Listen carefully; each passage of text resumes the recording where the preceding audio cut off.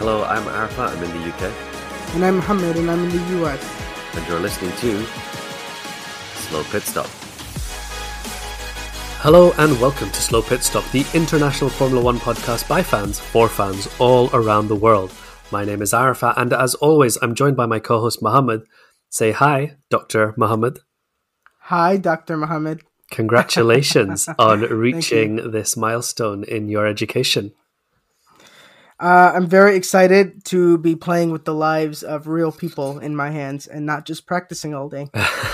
So, for people that don't know, Mohammed has done something called Match, and the USA has a nonsensical system for their medical students, which is a bit like Tinder, where first you go on and you try to select a hospital, and then you wait to see if the hospital selects you back.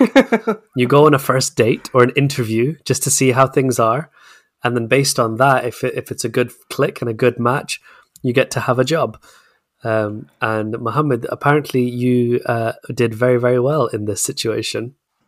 Yeah, I matched with my first choice hospital. I'm very excited for it. And the Tinder analogy is very accurate because there's all kinds of like, should I message them again? I know it's just a day after the first date interview.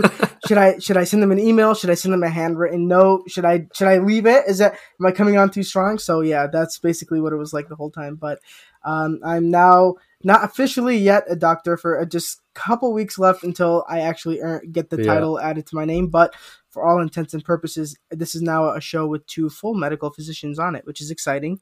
We can talk about... So happy for you and so excited for you. But at the same time, I feel exhausted for you because I remember what it's like, to be at your stage. Yeah. And like right now, it's great. I remember just graduating, starting my first day ever of work. Yeah. I felt like I was Dr. House or something. I was like, brilliant. And then literally 2 patients into the situation, and I was like, oh my God, I learned nothing over the last 5 years. I wasted my time. What have I been doing? I know nothing at all. And it's a really steep learning curve. There's loads of work, and then it's like a big hierarchy, isn't it? And in the ecosystem that is the hospital, the attending or the consultant is the lion, the residents are like the monkeys, and you starting out, you're like the mold that's growing on the trees. That's where you are so it's tough times, but also very exciting times. Yeah. It's going to beat being a student, because as a student, I was non-existent. Nobody saw me. Yeah. People walked into me. They're like, oh, are you still here? So at least laugh. The best moment is the end of the first month when you get paid and you're like, oh yeah, okay, I can keep doing this. Exciting. Exactly. But speaking of getting paid, shall we hit the news?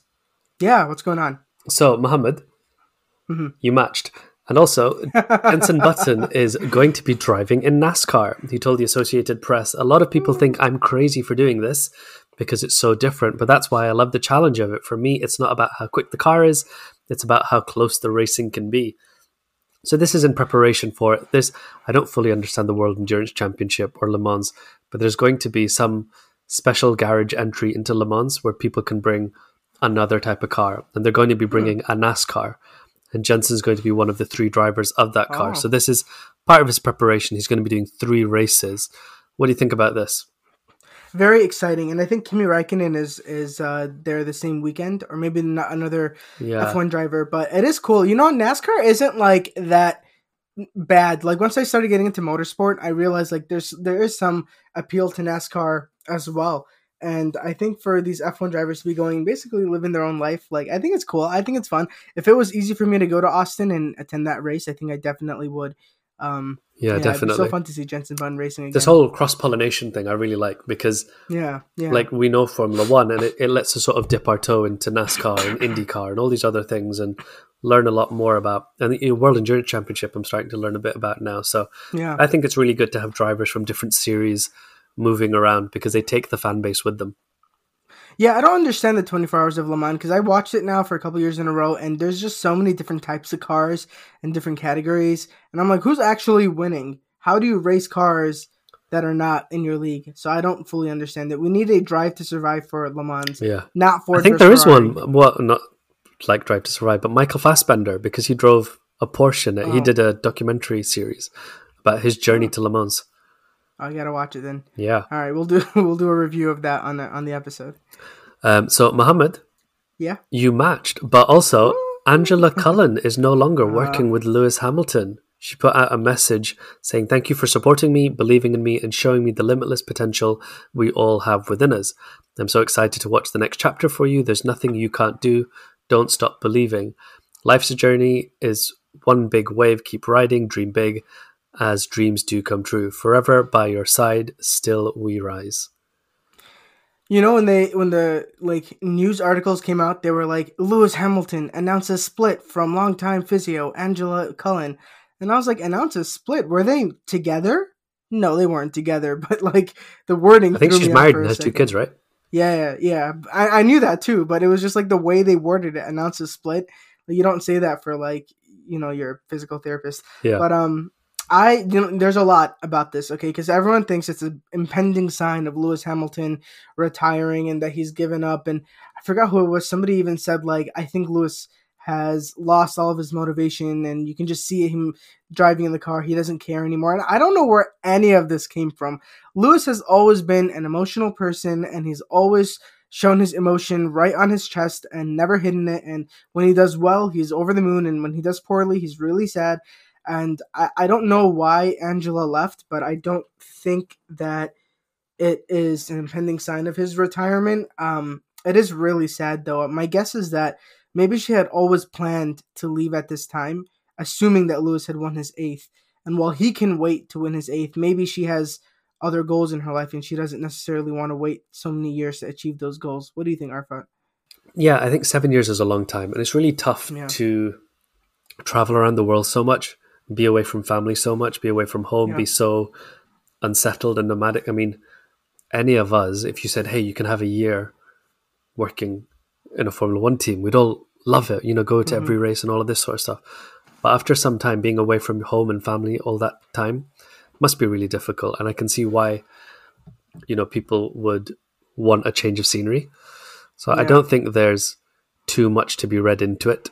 Lewis has had lots of other trainers in the past, Adam Costanzo, Clayton Green.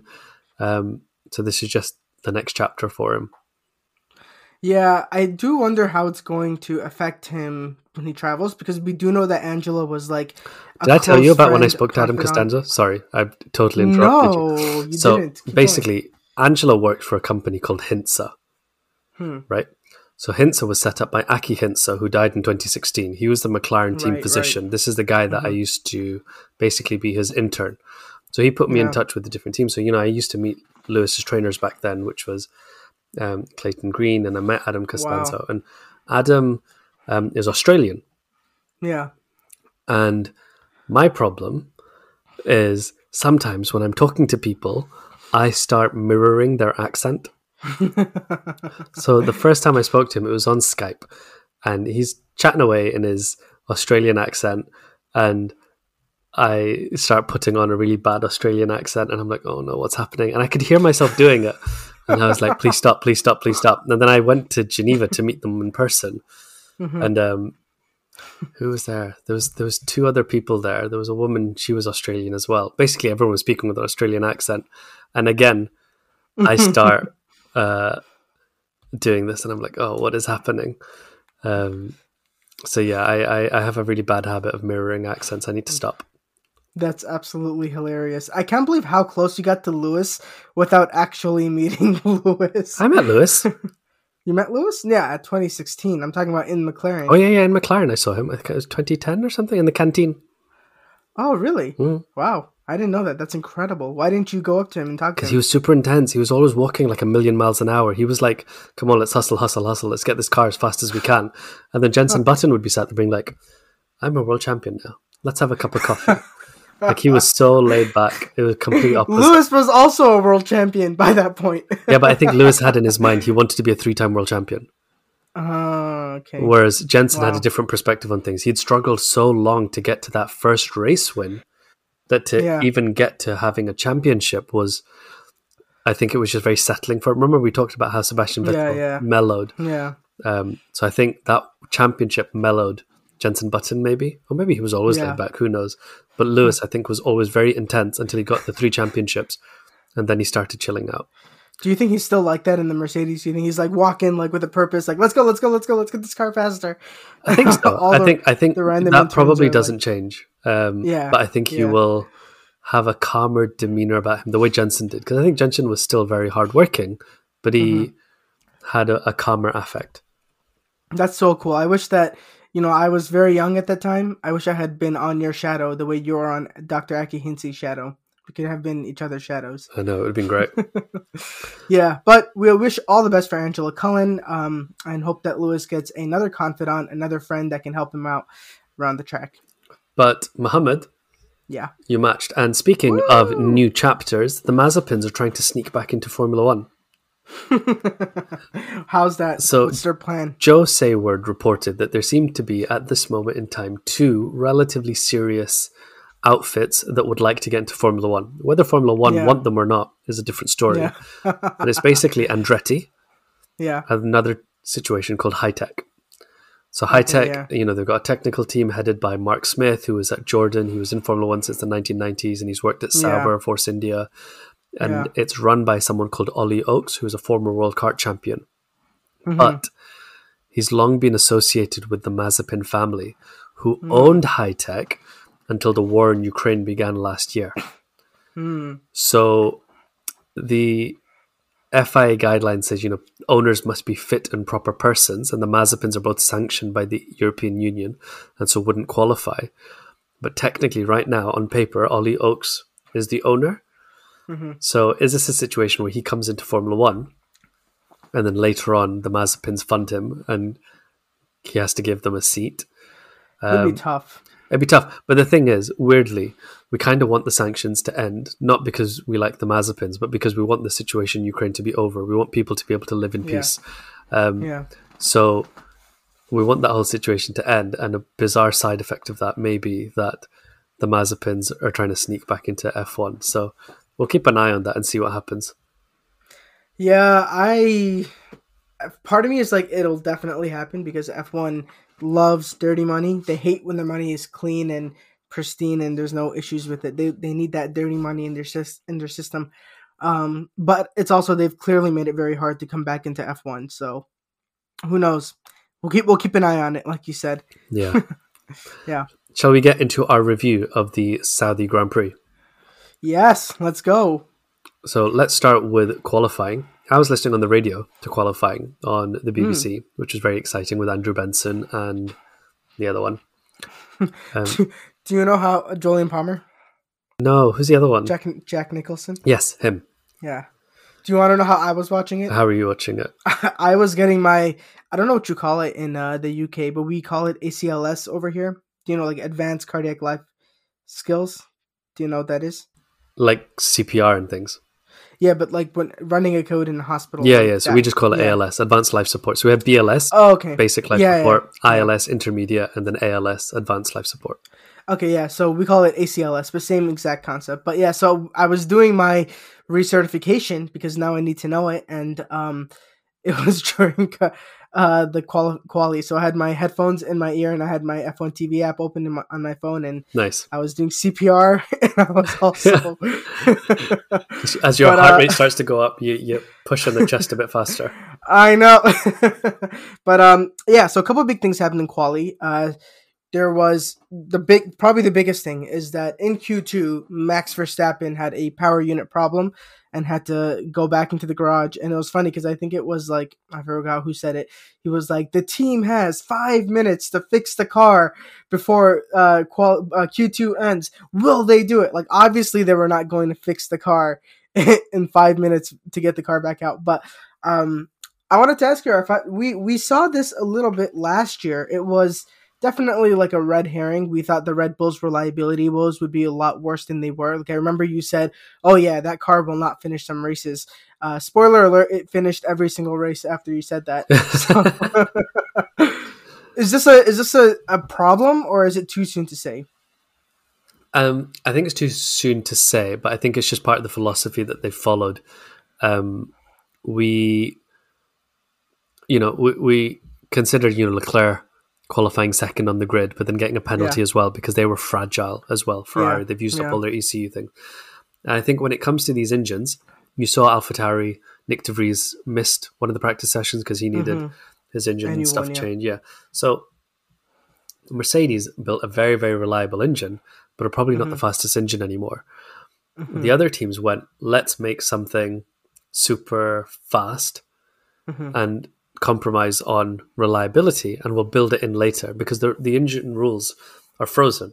Performance is frozen, but you can make changes for reliability.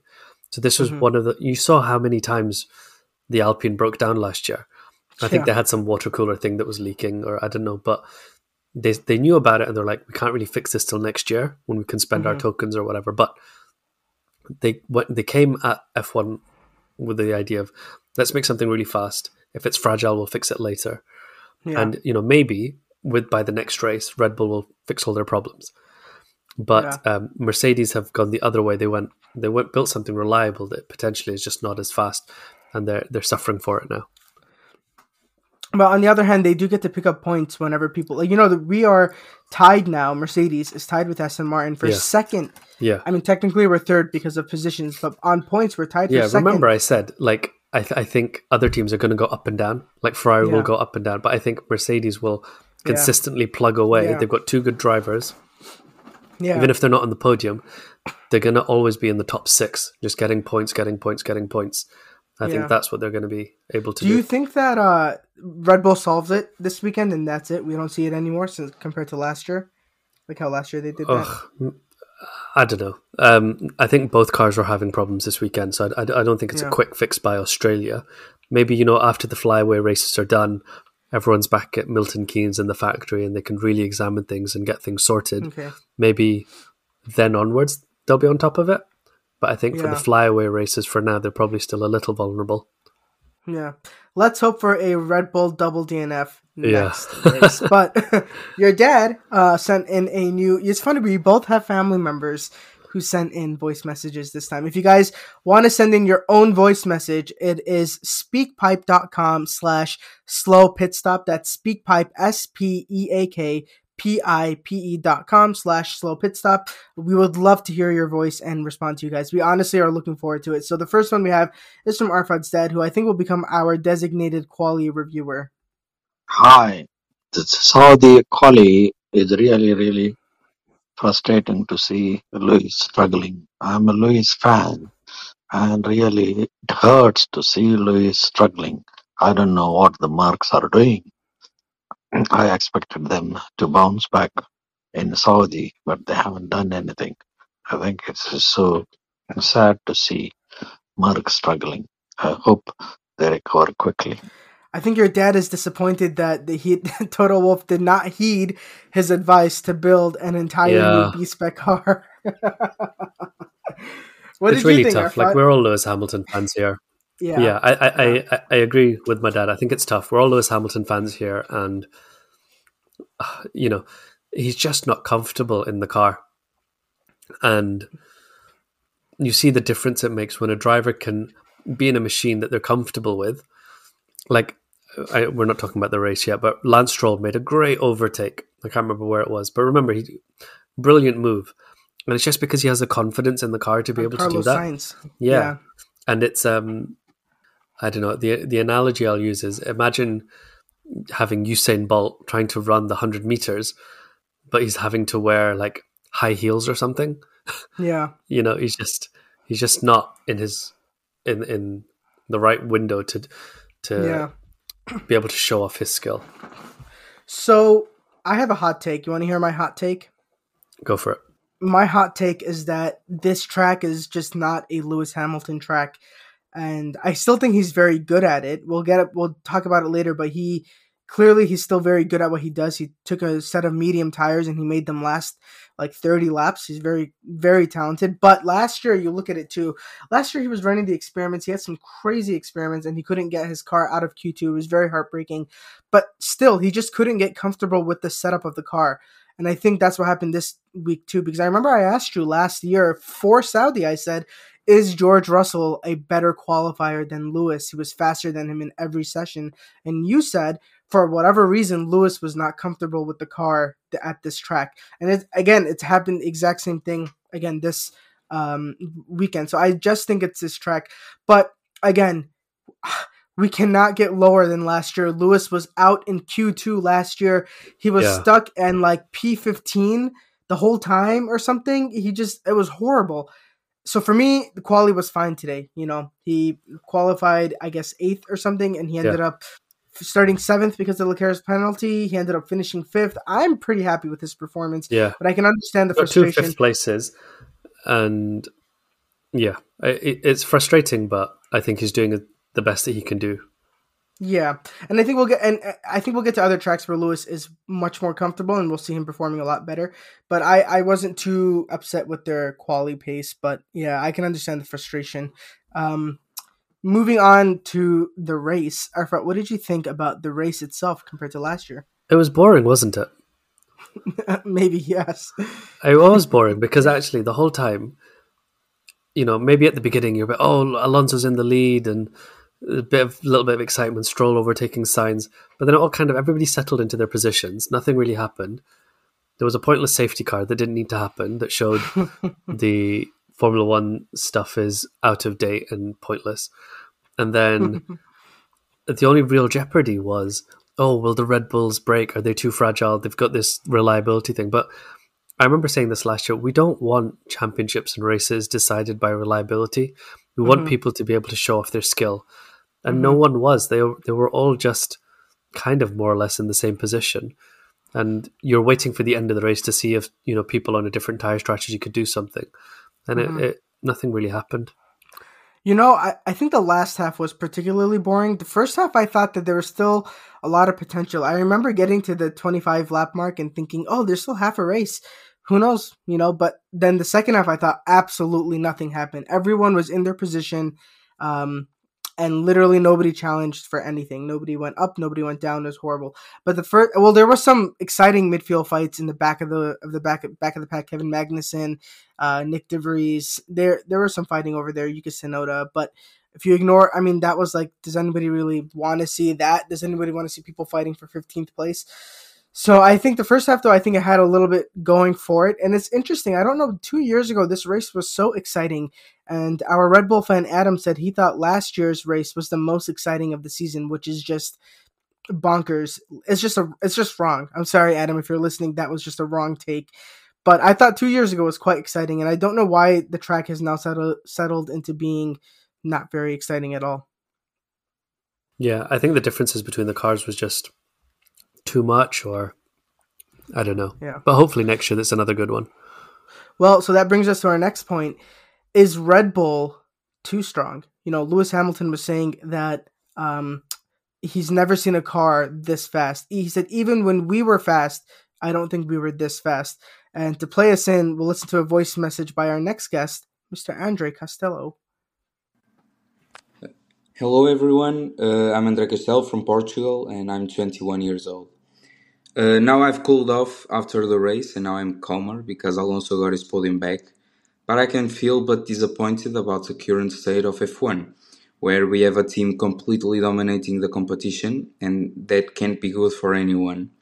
The problem isn't the rules per se because there's nothing in them that would have favored a certain team in particular, but the advantage that Red Bull has now seems to be locked in for years to come.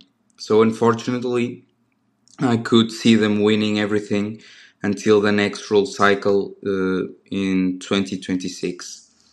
But congrats to Red Bull for achieving their current form.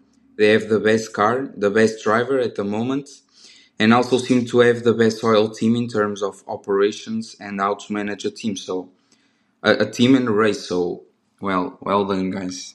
I want to say to our listeners, Andre is very consistent. He is not a Mercedes fan. He's just a fan of the sport. And I remember in 2020, he was, or even before that, he would say like, I hate the Mercedes domination. I hate the Mercedes domination. They're way too ahead. I can't wait for the new regulations to bring us all together. And then this year with Red Bull so ahead, he has kept his message the same. So thank you, Andre, for being a principled fan. But Arfat, okay, we got to talk about this. what is happening with Red Bull? Do you really feel that they are further ahead of second place than any team has ever been before? So the race did a breakdown of this, and they talked about percentages over the whole track. Now, some people are saying what Lewis was referring to is the amount of speed that Red Bull generate when their DRS is open. Yeah, that was the context of the question. Yeah. That was the clip they showed him. Yeah, and then he was calm. And I think so. Even on the TV, you could see it. You're like, whoa! The speed that the Red Bulls were going was incredible. I think what's disappointing is even Verstappen was saying, look, the championship is between our two cars. He said that this weekend. Second race in, Verstappen has declared we have no competition. Yeah. So it is tough. You want competition. You know, I keep talking about years like 2012 when there was so many different winners from so many different teams, and that's what you want to see. Yeah. I think there's this question of should the FIA step in and slow down Red Bull. And you look at, when Mercedes were dominating, things kept happening, like party mode engines were banned, DAS was banned. Things that Mercedes were doing kept being banned. Yeah. And, I'm not an engineer. I don't know how we would go about doing this, but rather than slowing down Red Bull, I think what we need is a set of regulations or, I'm just doing this as a thought experiment. I have no idea how you'd practically make this work, but rather than slowing down the team that has done a good job, you want to make it easy for the other teams to be able to catch up. Do you know what I mean? So that was kind of... I'll let you finish. No, that was it. I was going to say that was kind of what happened last year at the summer break when they made the porpoising rule. It wasn't intended to slow anyone down in particular because it hit everyone the same, but it gave the opportunity for other teams to catch up.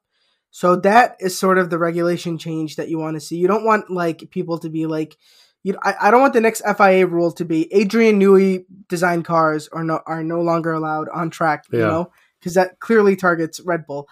But I think it's pretty clear now that Red Bull has a crazy high advantage.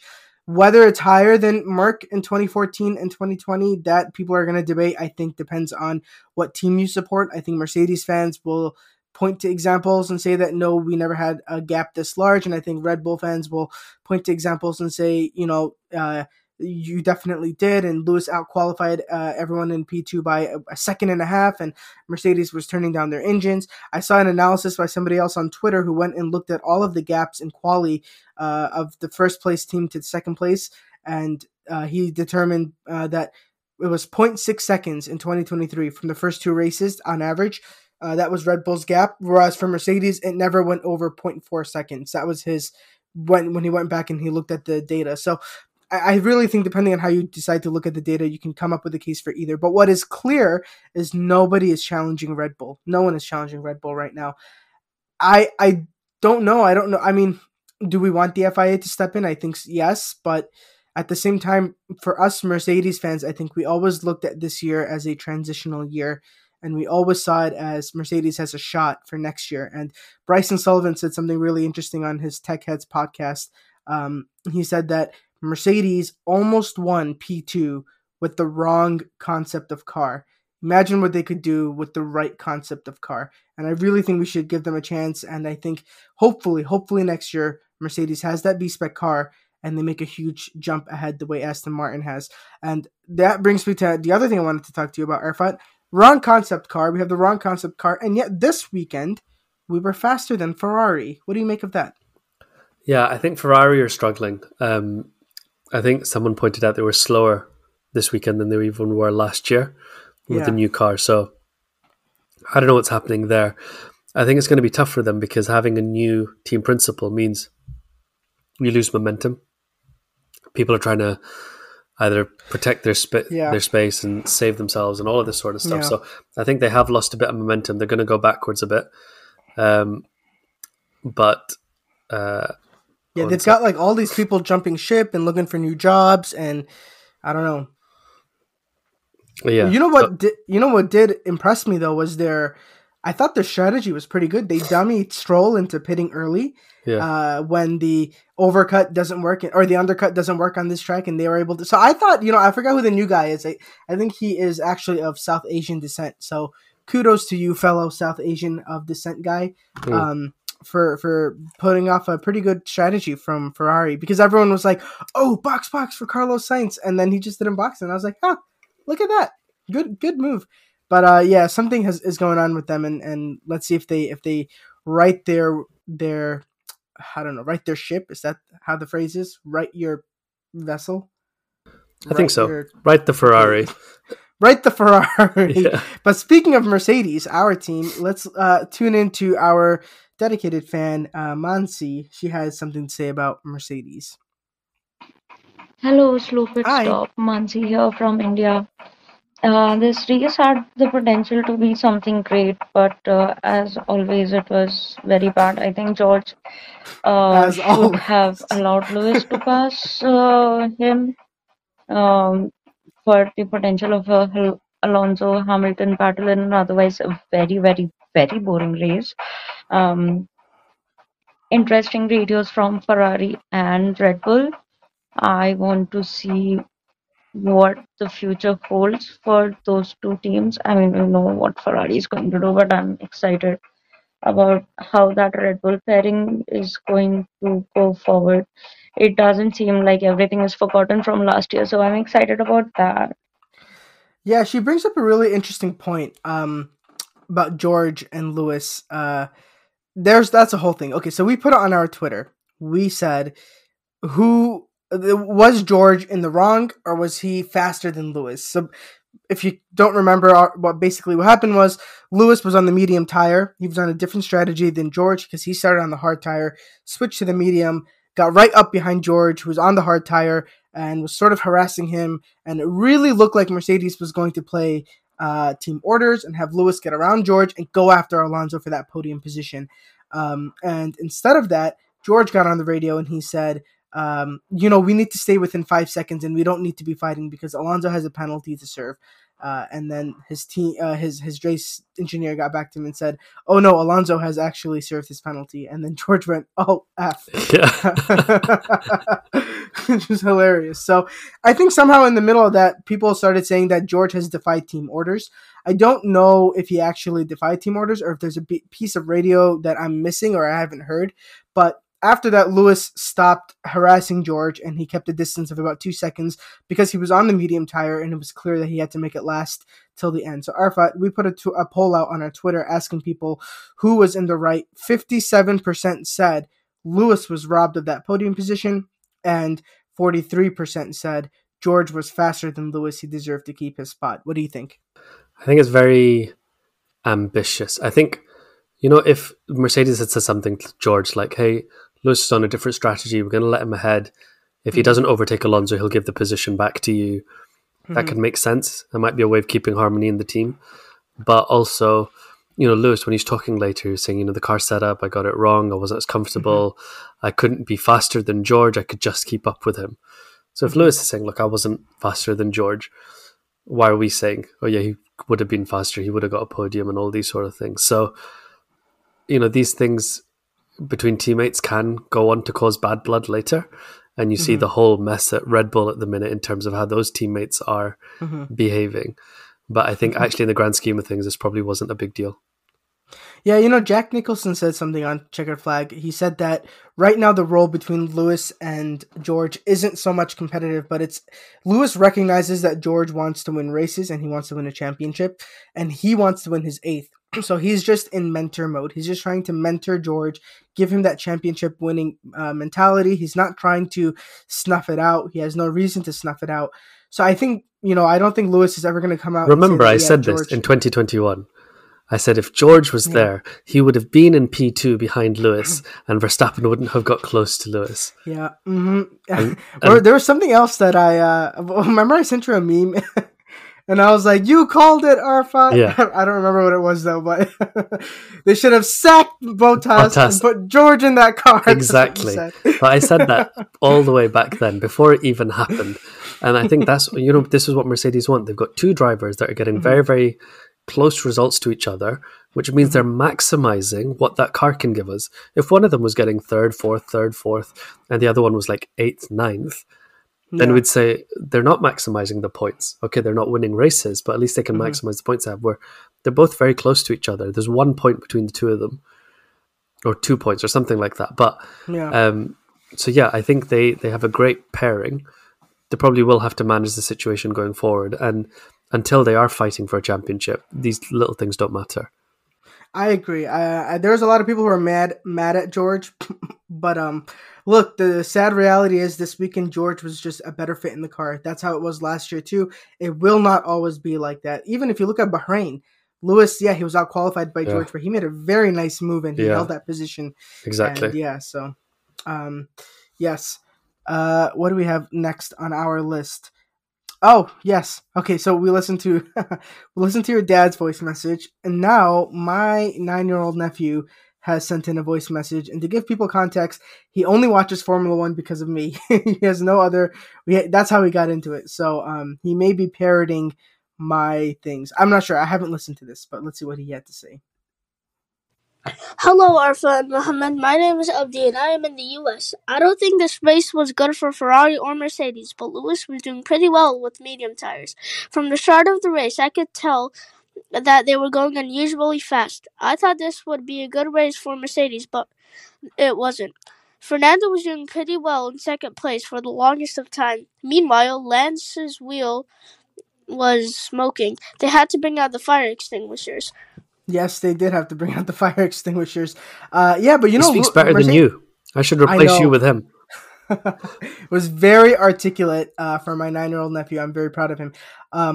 But Mercedes did say it was going to be a better track for them, and it did end up being a better track for them. So hopefully we see better tracks down the field. But let's talk about Lance Stroll. Let's talk about that safety car. Let's talk about the FIA's GPS positioning. Yeah, so Lance did nothing wrong.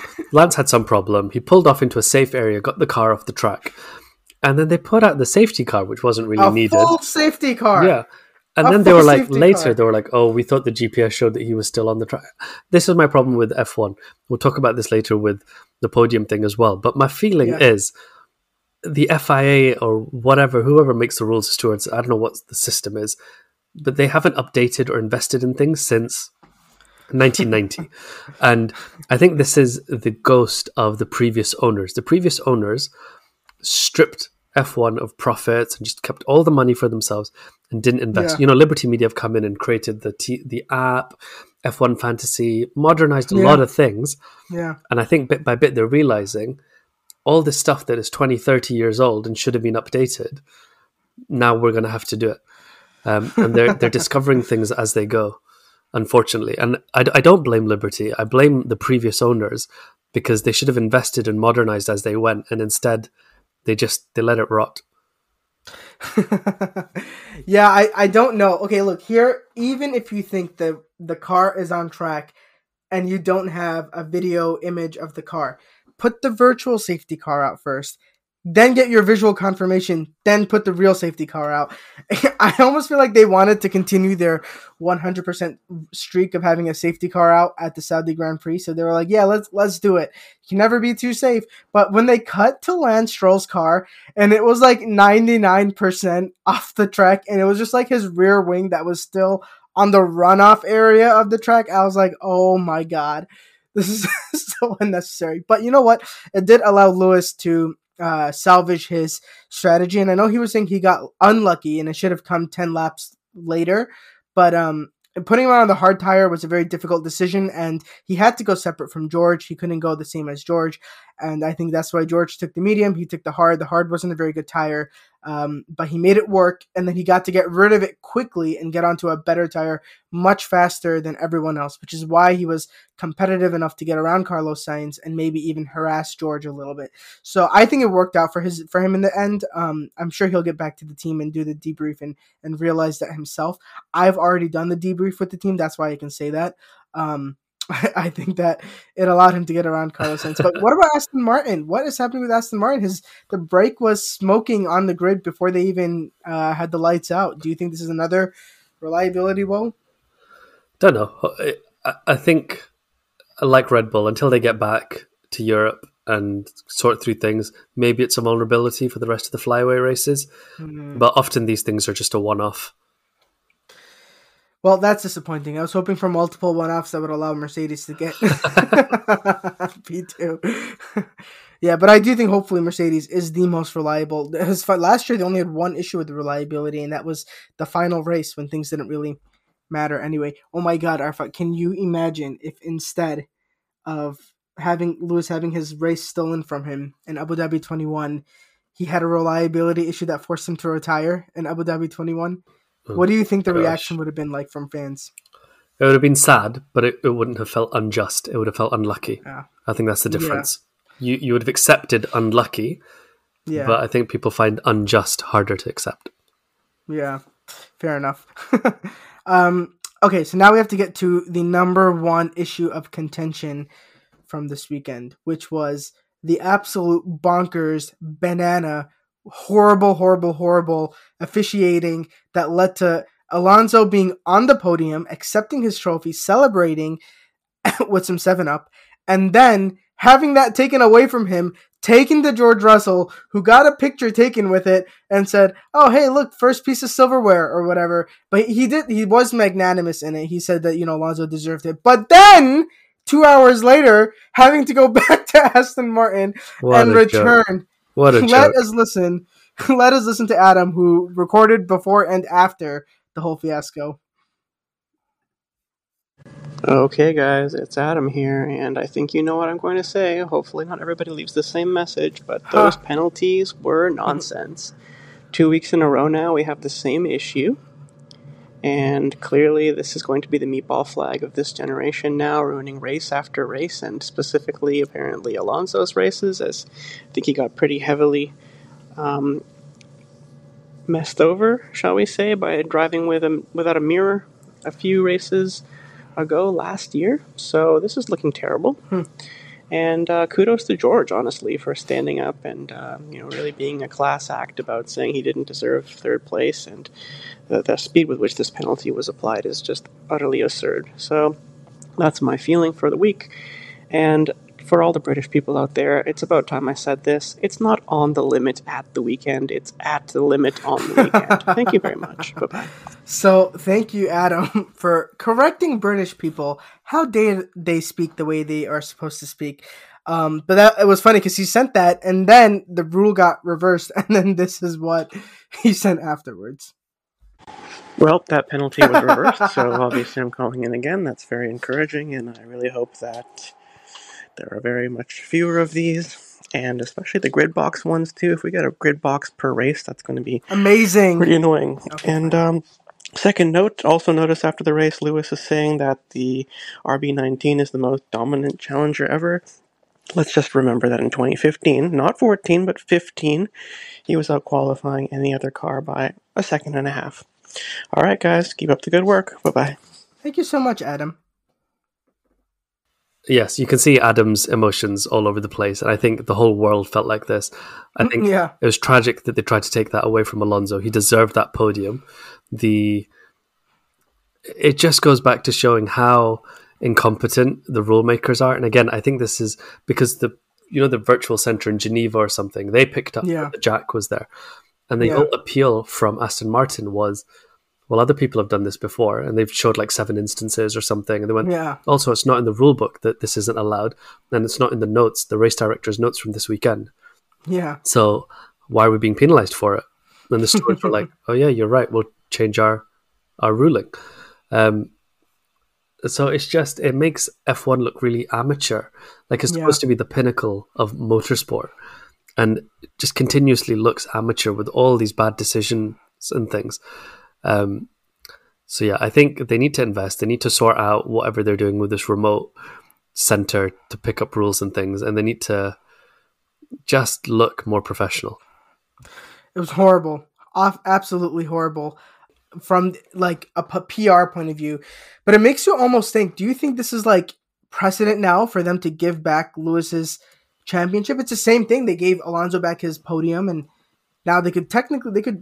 So yeah, they have given race wins to other people in the past when they made an error. The famous one is, Kimi Räikkönen giving the trophy from Brazil to Giancarlo Fisichella from all the way back when Jordan were still a team. The technical thing here is the stewards made a decision the decision was appealed and the stewards accepted that they made a wrong decision. In Abu Dhabi, the stewards never made that decision. The race director made a decision, and Mercedes went to appeal to say that the race director has officiated the race in an incorrect way. But the stewards only have the power to reverse their own decisions. They can't say, oh yeah, we're going to reverse the race director's decision, which is why then this whole argument came up is, does the race director have too much power? That they can suddenly start making things up without a check and balance in place. Well, it's definitely frustrating for us as Mercedes fans to watch it, and I think everything that happens in the last 2 years and going forward is tainted by the fact that we did miss out on our 8th championship in 2021. But I do want to assure our fans that I do think Lewis will win his 8th. He won't stop till he wins. Mohammed, I am going to go and... what shall I go do? I'm going to go buy a yacht and send it to you. But I think you are going to quickly let our fans know about the Fantasy F1 and make some decisions about who I should pick for Australia. Yes. Yep. And I'll let you know when you deliver the yacht to me. Yeah. All right. See you later. All right, Arafat. Thank you so much. Bye. Bye. All right, guys. So that was Arafat. Had to head out for a little bit. His life is considerably busier than mine. So I will just take a look at the F1 Fantasy League right before we close out this episode. And in first place, we had the person who we just heard from shortly a little while ago, Adam. His team, Lotus Begin Gentlemen. Woo! 670 points, storming into the lead. And he had a team with Verstappen, who had a 3-time power doubler, Perez, who had a 2-time point doubler, Alonso, Stroll, and Hülkenberg. His teams were Red Bull Racing and Aston Martin. Congratulations, Adam, for coming in first. The only thing that held you back was Lance Stroll, so I can imagine that when he pulled over to the side, you were probably like, no! But luckily enough, you still came out in first place. Our team league, our podcast team, I remembered English words, Slow Pit Stop, we were in 7th place with 554 points. We had Verstappen with our 3-time, Alonso with our 2-time. Put a lot of hope into Alonso. We've got Lewis Hamilton still, Valtteri Bottas, Logan Sargent, Ferrari, and Aston Martin. We didn't talk about this. I was very disappointed with Williams, but what can he do about that? And then my personal team was all the way in 13th. So making some changes to Slow Pit Stop's team. I think what we'll do is we'll drop Logan Sargent. We'll drop Valtteri Bottas. And we'll try to get in. Let's see who else we can get in instead of those guys. You have to go into my team. They've changed how you... Okay. I got it, you guys. So I think we should put in. I don't think we should have any of the Williams drivers. I think it's probably still a good bet to put Lance Stroll back in. So we could do that. And then the Alpines aren't doing too bad either. So we'll try to get another Alpine in there. I still like our combo of Aston Martin and Ferrari. The next track is Australia. That's also a street circuit. Mercedes could potentially do well there too, and Mercedes does seem to have a very good even scoring potential. So maybe we'll see if we can fit Mercedes in there as well. Who knows? Who knows if any of this will work out in our benefit? But oh my god, the Australian race is at 1 a.m. That's awful. That's horrible. 1 a.m. Regardless, thank you everyone for joining us, and we will see you next time. Goodbye.